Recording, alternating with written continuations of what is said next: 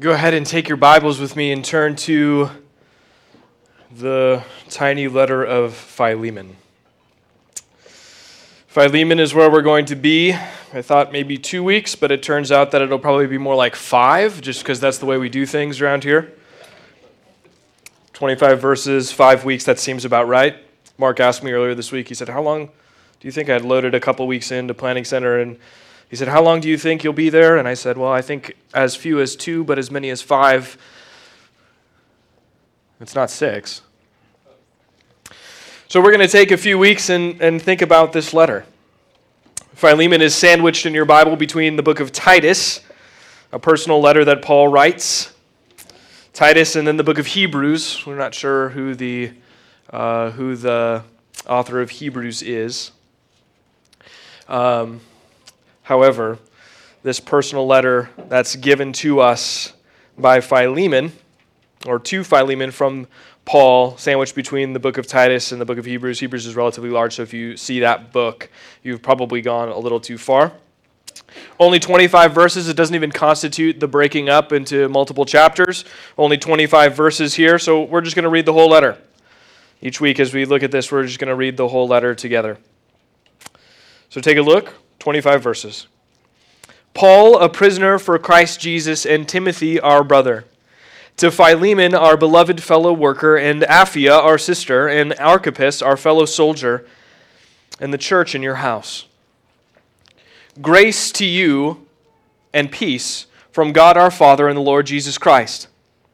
I thank my God always when I remember you in my prayers, because I hear of your love and of the faith that you have towards the Lord Jesus and for all the saints.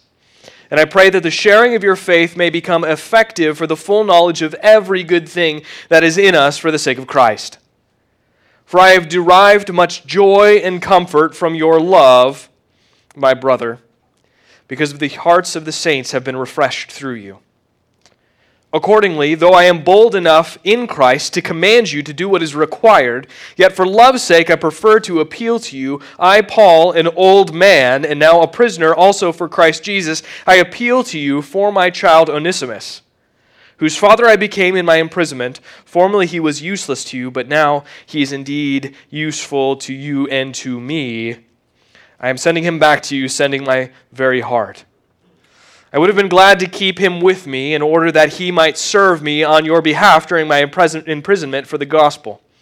But I preferred to do nothing without your consent in order that your goodness might not be compulsion, but of your own accord.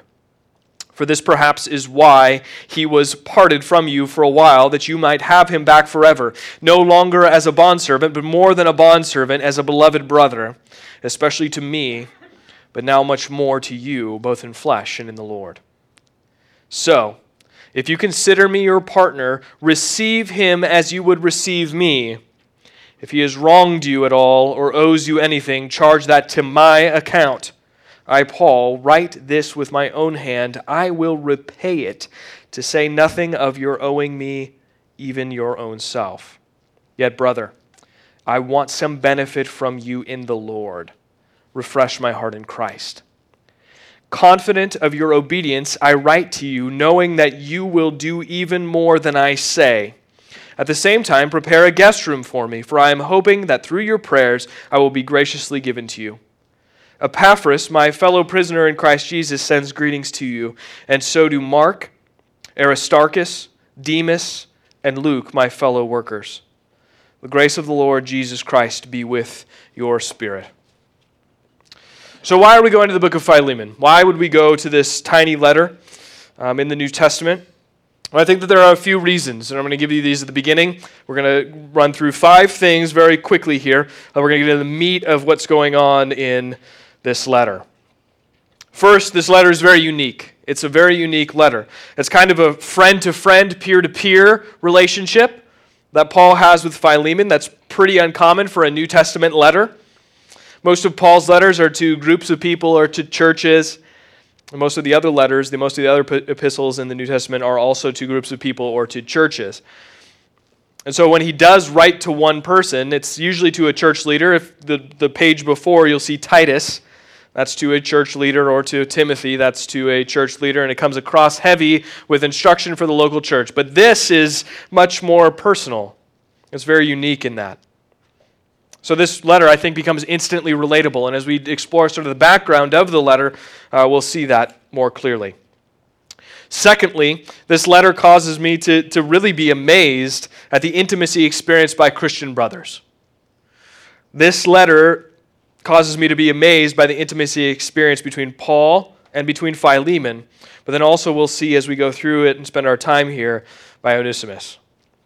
And again, we'll talk about the background, but this is a full-on as iron sharpens iron situation for the Apostle Paul. Third, this letter represents a difficult conversation. Paul doesn't shy away from addressing a tough situation, but rather he applies the gospel without hesitation. So this letter represents a difficult conversation. We'll talk about that also. Fourth, there is so much help for us in our own personal relationships here. So much help for us in our own personal relationships. Paul and Philemon and Onesimus have some really interesting dynamics and needed wisdom in how they should approach their unique circumstances. We can all relate to that. We can all relate to the fact that oftentimes we have difficulty and there's strain upon our personal relationships, and we need wisdom. Probably more than anything on this earth, we need wisdom in how to handle certain situations with certain people. Finally, and for now, we see a peculiar providence in this letter. A peculiar providence. What do I mean by that? Those are some words that we don't often use, that don't really grace our vocabulary that often. God provides in strange ways. That's what I mean by that. God provides in strange ways. And I don't mean like with money or material, although that's on the table. I'm talking about, and Paul is talking about, a providence, a providing for our own souls. And as Paul says it twice in this letter, in verse 7 and then again in verse 20, a refreshing of the heart. So with those things in mind, let's just explore the setting of this text. This text, again, a letter written, but it's written to a particular person at a particular time, in a particular space. And so what's going on? The year is 62 AD. Philemon, the man who the letter is addressed to, is rich. He's a rich man. He has a lot of means. He's a homeowner, and therefore he's a slave owner. And for several years, he lived in Colossae. You remember the book, the letter to the Colossians, just a little bit before this letter pops up. He lived in Colossae and was active there in the local church. And he opened up his home to the church, right? In Paul's address, he says, Apphia, our sister, and Archippus, our fellow soldier, and the church in your house. He opens up his house to the local church. Much like we're meeting right now, probably a similar sized crowd would have met in his house, gathered each Sunday to pray, to sing, to read Scripture. And we find out in this early portion of the letter that Philemon loved the church. He loved the people of God. That wasn't always the case for Philemon. About 10 years earlier, Philemon had met Paul, and the two became friends. Both men were about 100 miles west of Colossae, in a city called Ephesus. Paul spent about 3 years in Ephesus planting a church. And Philemon trusts Jesus in that time frame. At some point, he trusts Jesus and grows in his relationship with Paul. And also during those 3 years, there's this man named Epaphras that we see in verse 23. Paul addresses him and says he's actually with him as a prisoner.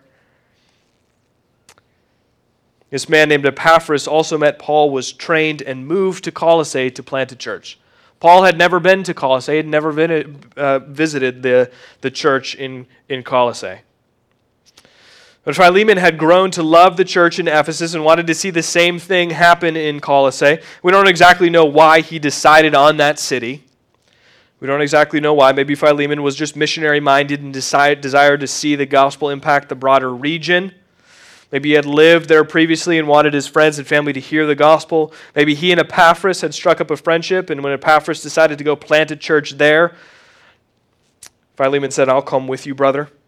But whatever the case, Philemon decides to move to Colossae to see the church grow and flourish in that city. And since Philemon was rich, he probably had a big house, again, to fit enough people in it to have a corporate worship setting. And in order to run a big house as a rich man, you had slaves. One of Philemon's slaves, mentioned in the letter, his name is Onesimus. Onesimus was not a happy slave. He wasn't a happy slave. And maybe as he watched people come in and out of Philemon's house Sunday after Sunday, he grew bitter at the joy that they exuded. There was this eclectic group of people, and they had joy. And he was not pleased. He was not content with where he found himself. Having a bunch of people in Philemon's home meant more work for Onesimus, meant more serving, meant more messes to clean up. And early Christians would have always been talking about their freedom from sin, freedom to live as God intended, freedom to live as kingdom citizens. But Onesimus was not free, and then these people made these messes that he had to clean up, and on top of that, they were always talking about things he didn't and frankly couldn't, in his mind, have. And so it all got to be too much for him, and he wanted out, so Onesimus ran away. Now, if you're a slave in the Roman Empire and you ran away, there was one place that you would go. You'd go to Rome. Because Rome was densely populated, there were lots of people there. You could blend in easily. The population was always turning over. There was always a group of people who were coming and going. And so he could remain anonymous, not be caught.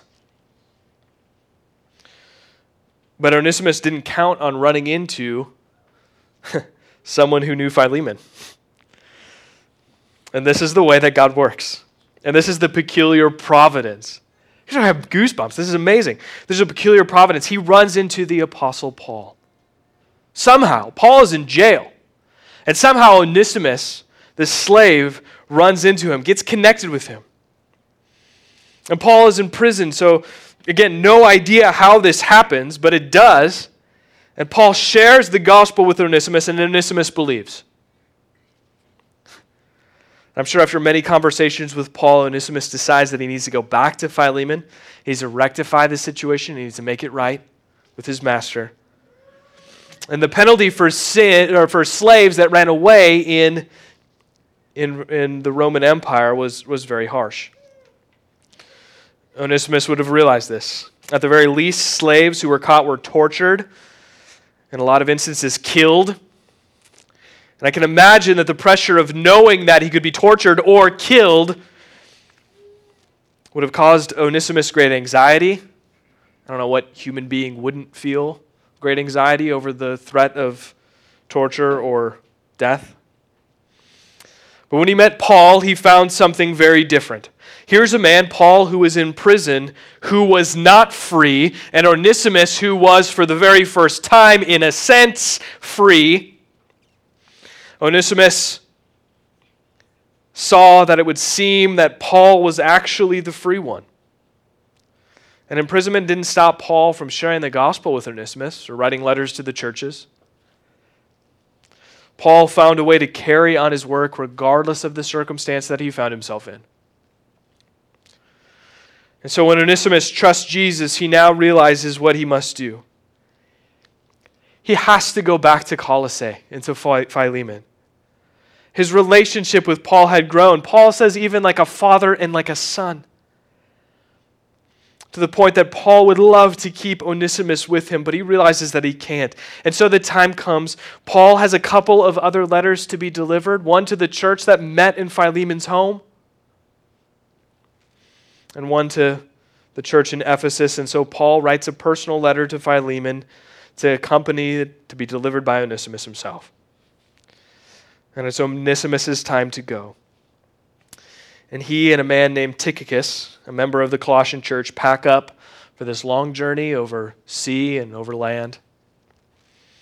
The letter to the church in Ephesus is received by the elders there, and then the letter to the church in Colossae is received by the elders there, and then Onesimus reaches the door of Philemon. Now, we don't have an account of what happens, but I'm pretty confident that Philemon received him in the way that Paul recommends to him. So I'm imagining here. But Onesimus, probably along the journey, asked Tychicus, "Brother, would you come with me when I return to my master?" And in brotherly love, Tychicus would have said yes. And they arrive at the door and they knock, and I don't think that words would have been exchanged. I don't know if Philemon answered the door, if Apphia, his wife, or if Archippus, his son.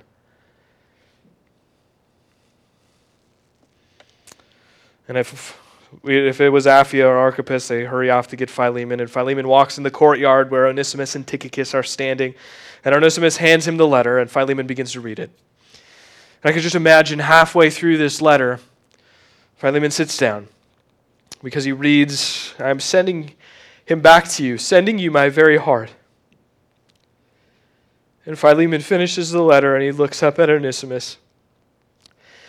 And he says, I do have you back forever, not as my slave, dear Onesimus, but so much more than that, as my brother.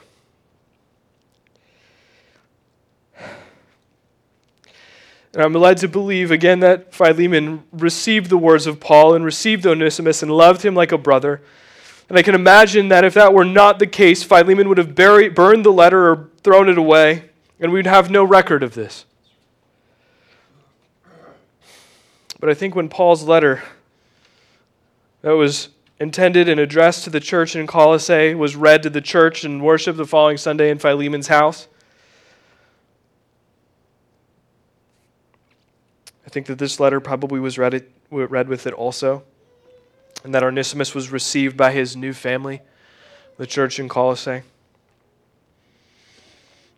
And I'm amazed at this because it really is so incredibly realistic, so grounded in the world that we live in. Sometimes we think of Paul, and when Paul writes a letter, we think of this guy stomping around and pointing fingers in chests. That's the way I oftentimes read Paul.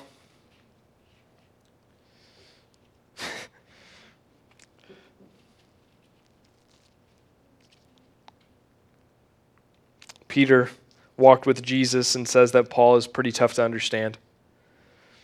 But when we have this letter, it's an outpouring of love for two different men who are at odds with one another. And there's so much here to be explored. That's why we're taking 5 weeks. We're taking 5 weeks because there's a lot here to be explored. Think about these few ideas now. Let's just consider 4 through 7, just these verses here. Well, actually, we're going to consider the whole letter, but consider 4 through 7 specifically now. We see Paul's gratitude for Philemon in 3 things in particular that happened through Philemon. The first that we're going to explore is love for God and others is expressed. The second is that faith is shared. And the final thing this morning that we'll think about is that hearts are refreshed.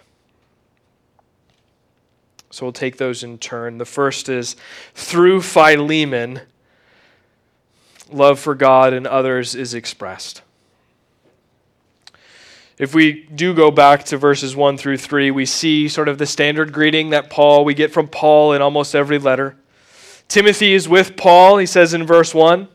Timothy is with him in his imprisonment. And then he addresses Philemon, and again his wife Apphia, and Archippus, his son, probably his son. And Paul also says, and the church in your house. Now this letter is clearly for Philemon.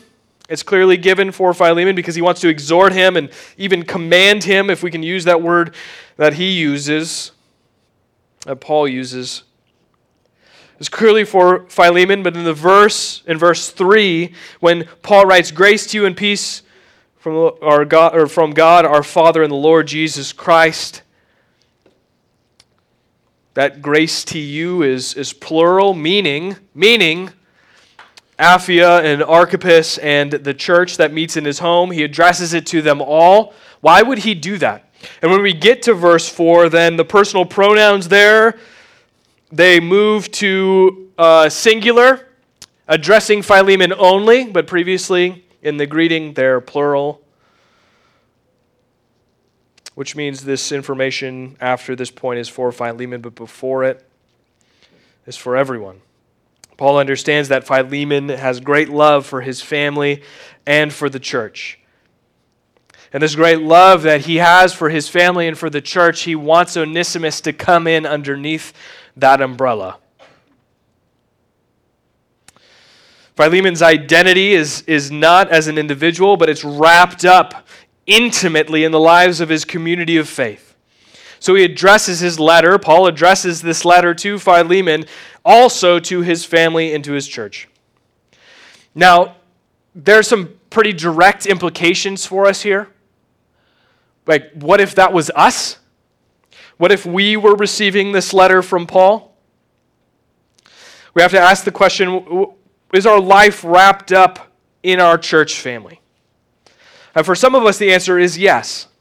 But for others of us, it's going at all of this with it's just Jesus and me attitude. And this is never the sentiment that Paul or any other of the other New Testament authors communicate in the New Testament. Paul has never been to this church. He has never visited these people. He knows a handful of people who have been intimately involved. Obviously Philemon. Obviously Epaphras, who went and planted the church. Obviously now Onesimus. And there are several people that Paul is intimately acquainted with, and yet he has never been part of this expression of the local church in Colossae. He's never been there. And friends, I think that sometimes as the church, we think we probably make this stuff up about being together in relationship and community and all of those sorts of ideas, but nothing could be further from the truth, because embedded with almost every letter in the New Testament and every text, we see an intense emphasis on togetherness as the local church. The portrait we see of Philemon is someone who is striving with all his might to carry out the command to love God and to love neighbor. And so the question that flows out of this is, how are you engaged in the life of the Buffalo City Church? Our first answer should not be, if we're thinking about how we're engaged in the life of the church, our first answer should not be, well, I play music on Sunday morning, or I make the coffee, or I serve with BCC kids. Our first response should be, I am striving to, what Paul says at the end of verse 7, refresh the hearts of the saints. In the letter that Paul writes to the church in Colossae, he writes that hearts would be knit together. He desires for hearts to be knit together. And hearts that are not knit together or even acquainted with one another are not refreshed by one another. And in fact, hearts are demoralized or weighed down when we choose not to make eye contact or smile at someone we don't know or someone that we do know on a Sunday morning. In our isolation from the body of Christ throughout the week, it's just a Jesus and me type attitude, wears out the church and does not refresh hearts. I think that we can adequately make that statement based on the inverse of what Paul is talking about with his beloved brother Philemon.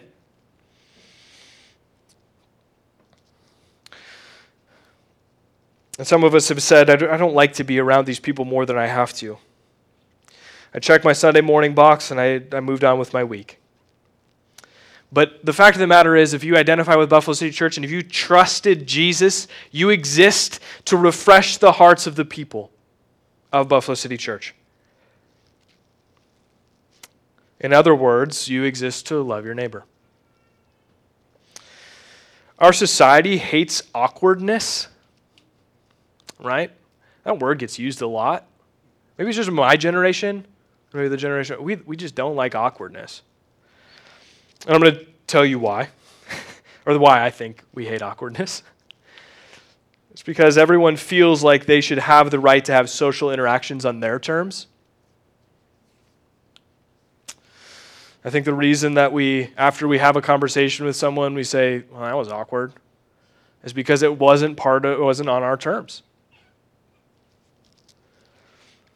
And I'm convinced then this is why social media is so popular in our society, because you get to, on social media, have any interaction that you want on your own terms.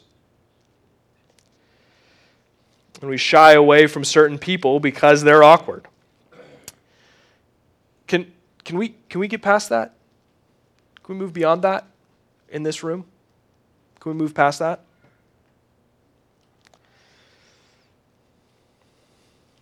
People are different from you. They have different likes and dislikes. They were raised in different settings. They have different political views. Their income brackets are different than yours. Their kids present unique challenges. so on and so on and so on. The question really is then, why are we so worried about what others think about us? The answer to that question is another question. Are you a child of God? That person next to you on your right or your left? If he or she has trusted Jesus, that person is too a child of God? And I ask the question, but I'm kind of doing that in the spirit of what Paul says in verse 8. Accordingly, though, I am bold enough in Christ to command you to do what is required, yet for love's sake I prefer to appeal to you. I'm preferring to appeal to you, but I am bold enough to command you.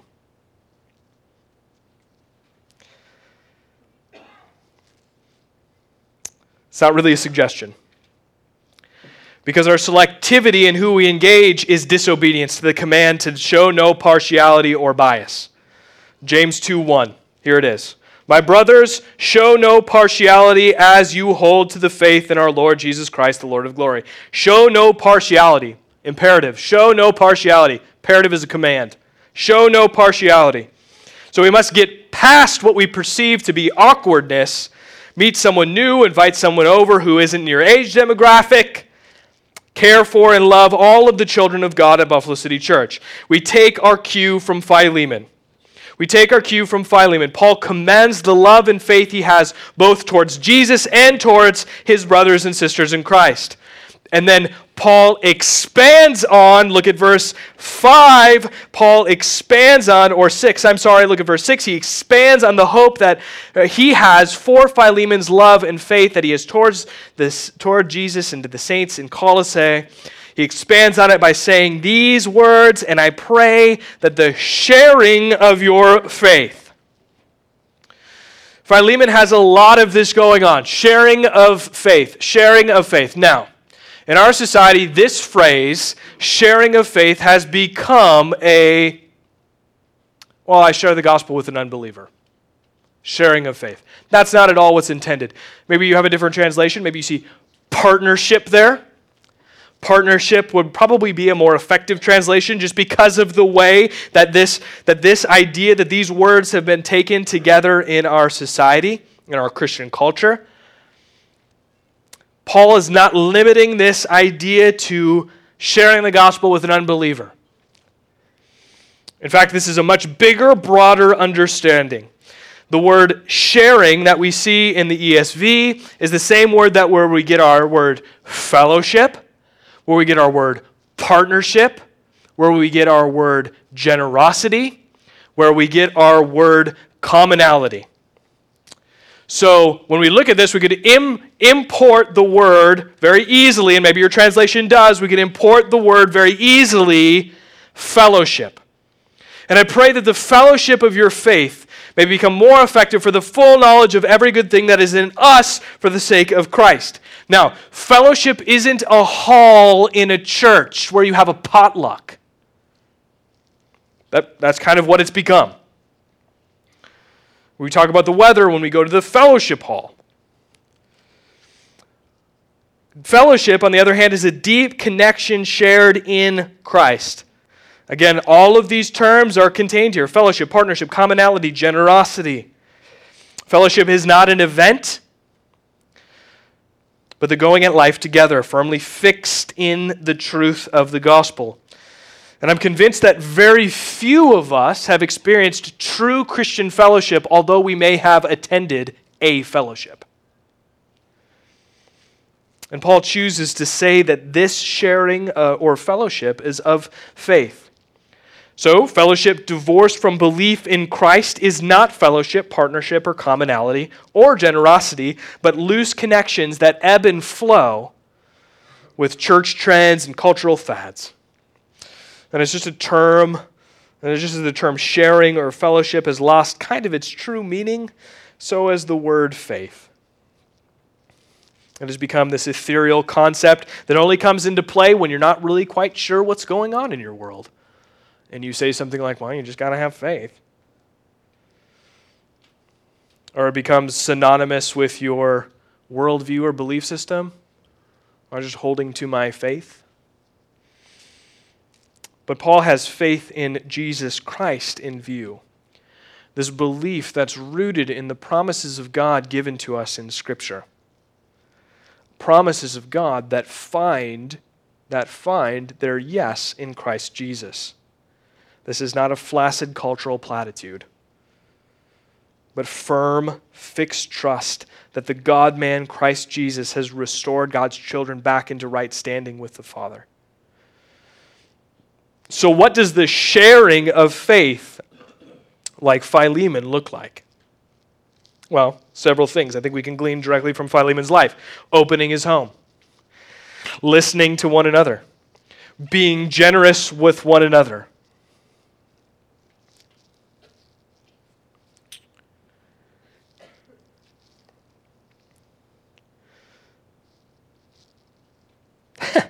I went round and round. If I was going to say this, I'm going to say it. Side note,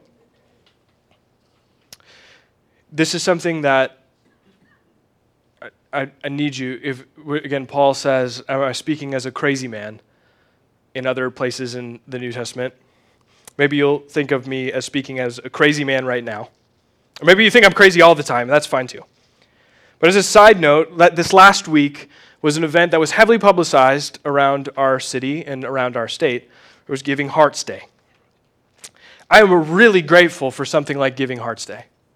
I really am very grateful for something like Giving Hearts Day. But this is where the craziness comes in. I'm also saddened that it takes a formalized, publicized event to get people to think about generosity.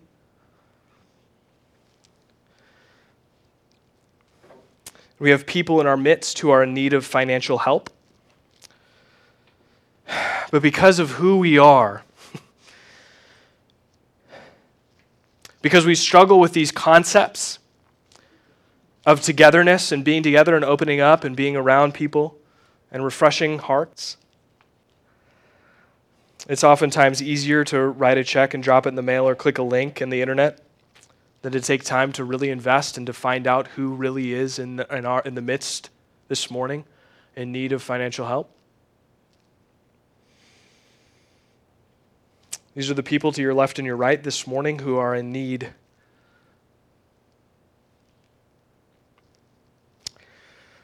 And like I said, I'm grateful. Don't hear me say that is bad. But hear me say that there are people here on your left and your right who need your help. And that's not going to happen. It's not going to happen if we come into this space and we don't make any type of meaningful connections. Okay, craziness aside. Sharing faith also means, the way that Paul writes about Philemon here, sharing faith also means opening up, sharing our own heart with other people. And that takes a lot of work in a private society. Even the people with whom we're closest, the people with whom you're closest outside of maybe your immediate family, you maybe get a couple of hours with them every week. And so that requires a significant amount of intentionality. And it means not skipping out on Sunday morning worship or other opportunities to be together with other believers when we feel like it's not convenient. David Mathis, in his book Habits of Grace, writes this just about fellowship in general. When our fellowship is not simply a network of loose Christian relationships, but anchored in a particular covenant community, as committed members together in a local outpost of Christ's kingdom, we come closest to experiencing what those first Christians did. When people didn't just drift in and out of the community, but were either in or out. And those who were in were pledged to be the church for each other through thick and thin.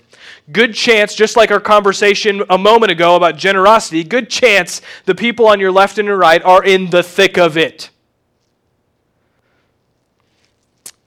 And if we have loose Christian connection, that won't matter much to you.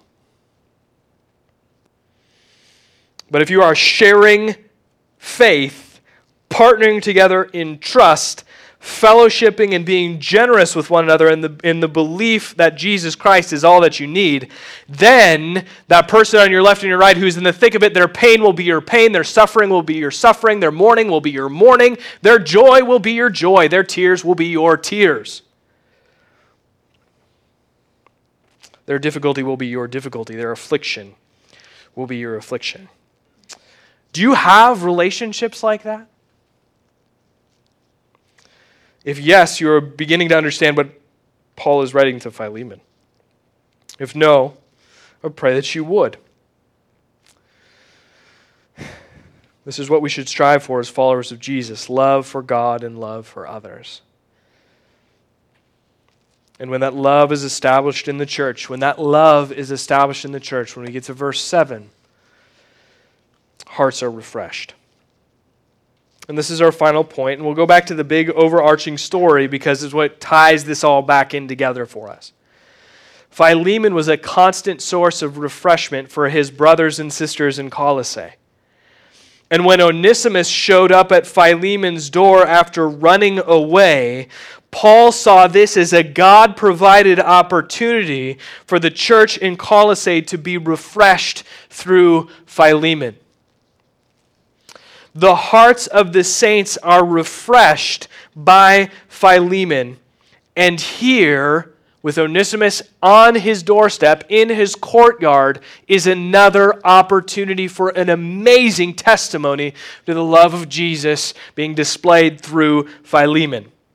To watch a man Philemon, who by every right had or could have been angry and even vengeful towards his slave for running away, but instead of the standard response, Philemon has the chance to welcome this slave back, not as a slave, but as a brother. Does that not refresh your heart? It should. Because in the other letter that Onesimus and Tychicus delivered that would probably be read in Philemon's home, the letter to the Colossian church, Paul writes, "And you who were once alienated and hostile in mind, doing evil deeds, he has now reconciled." When reconciliation happens between brothers, it makes much of the reconciliation that has happened between God and you. Onesimus was alienated and hostile in mind, doing evil deeds, both against God and against Philemon. But Jesus' work on the cross, the good news of the gospel, made it possible for Onesimus not only to be reconciled with God, but to be reconciled with his brother Philemon. And Philemon receiving Onesimus back as a brother and not as a slave would testify to the reconciliation offered in Jesus and refresh the hearts of the church in Colossae once again. The reality is, hearts are not refreshed by words only. This is a deep understanding of reconciliation because it required a bringing back into right relationship with Philemon and Onesimus through word, but then also with which the way that they lived.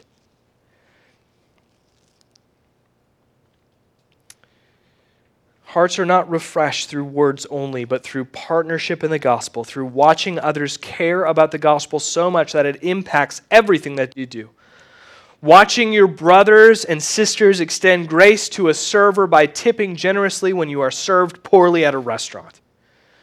Watching your brothers and sisters offer appropriate, intentional correction to their children when they act out in public. Watching your brothers and sisters give their time and energy and money to others with no expectation of return. And there are brothers and sisters in our midst who could be such a source of encouragement and refreshment to you if you stepped outside of yourself, if you stopped worrying about what was awkward or how that brother or sister might be different from you. You think that when Jesus approached the woman at the well, that wasn't awkward? That's right. You've had many husbands before this one. And the man you're living with right now is not your husband. That's an awkward thing to say.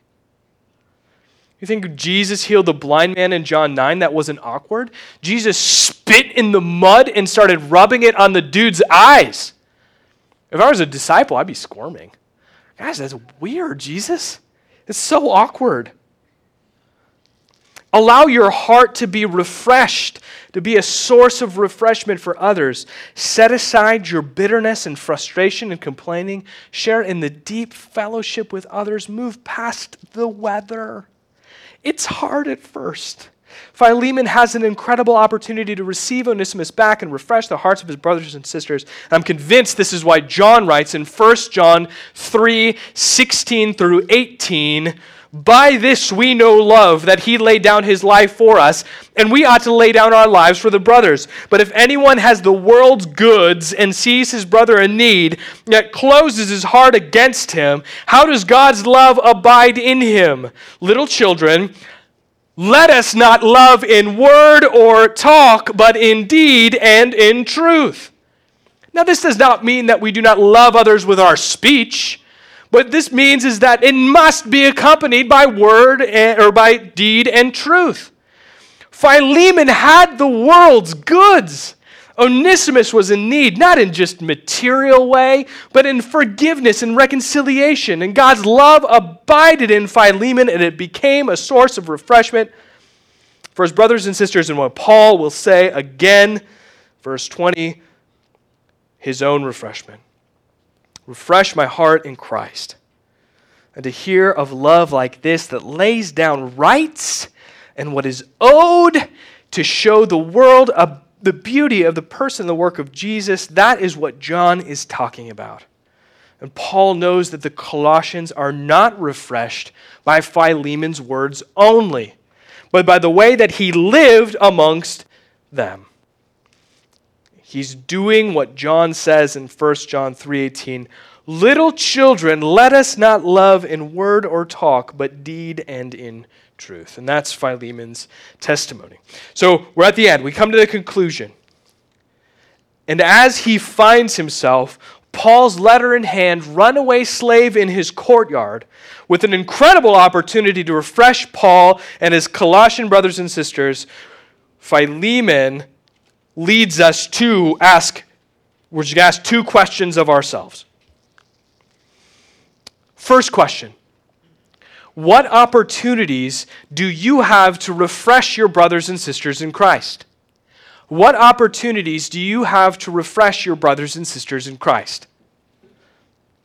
Have you positioned yourself in the lives of others to show people in this room the love of Jesus, not in word or talk, but in deed and truth? Do you share your faith? Do you partner in your belief? Do you have fellowship that's grounded in Christ? Are you generous with your whole self? Or do you wall your heart up? Do you wall yourself up? Keep people at arm's length because they're different or awkward? Buffalo City Church, may it be said about us that we love each other in the way that Philemon loves his brothers and sisters in Colossae. When we are knit together with other believers, our actions won't be about us or for us.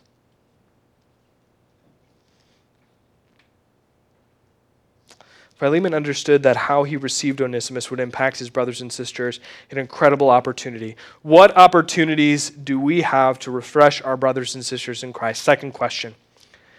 Do you see your daily decisions, the decisions that you make day to day, as important in the life of the local church? Do you see the decisions that you make in your day to day as important in the life of the local church?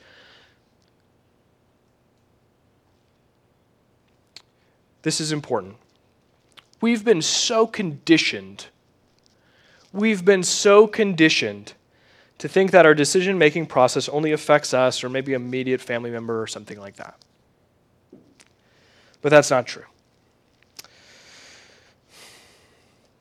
When we decide to be somewhere else or sleep in on Sunday, we do not refresh the hearts of the saints. We wear them down. We've made a decision that only considers us. When you ignore the Holy Spirit's promptings to call that person from community group because you know that they're having a tough week.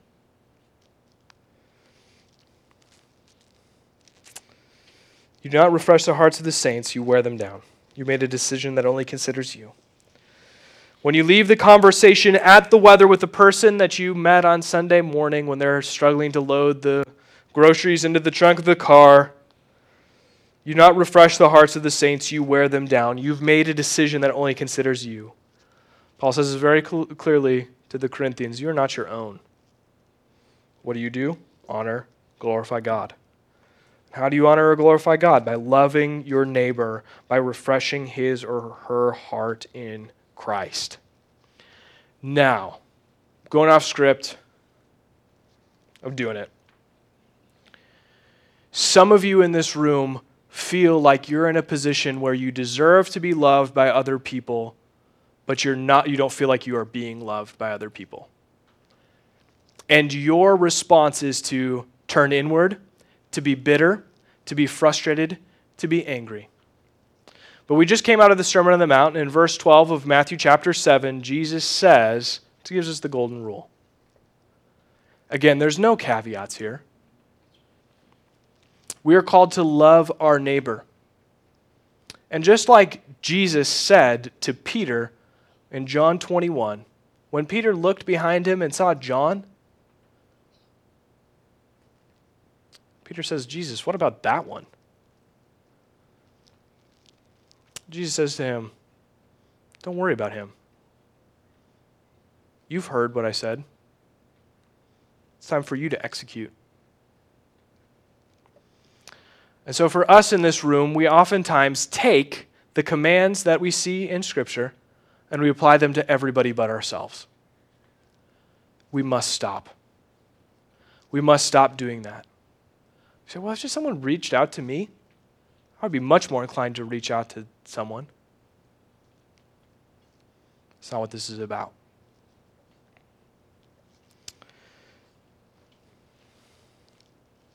Do not wait to refresh the hearts of the saints.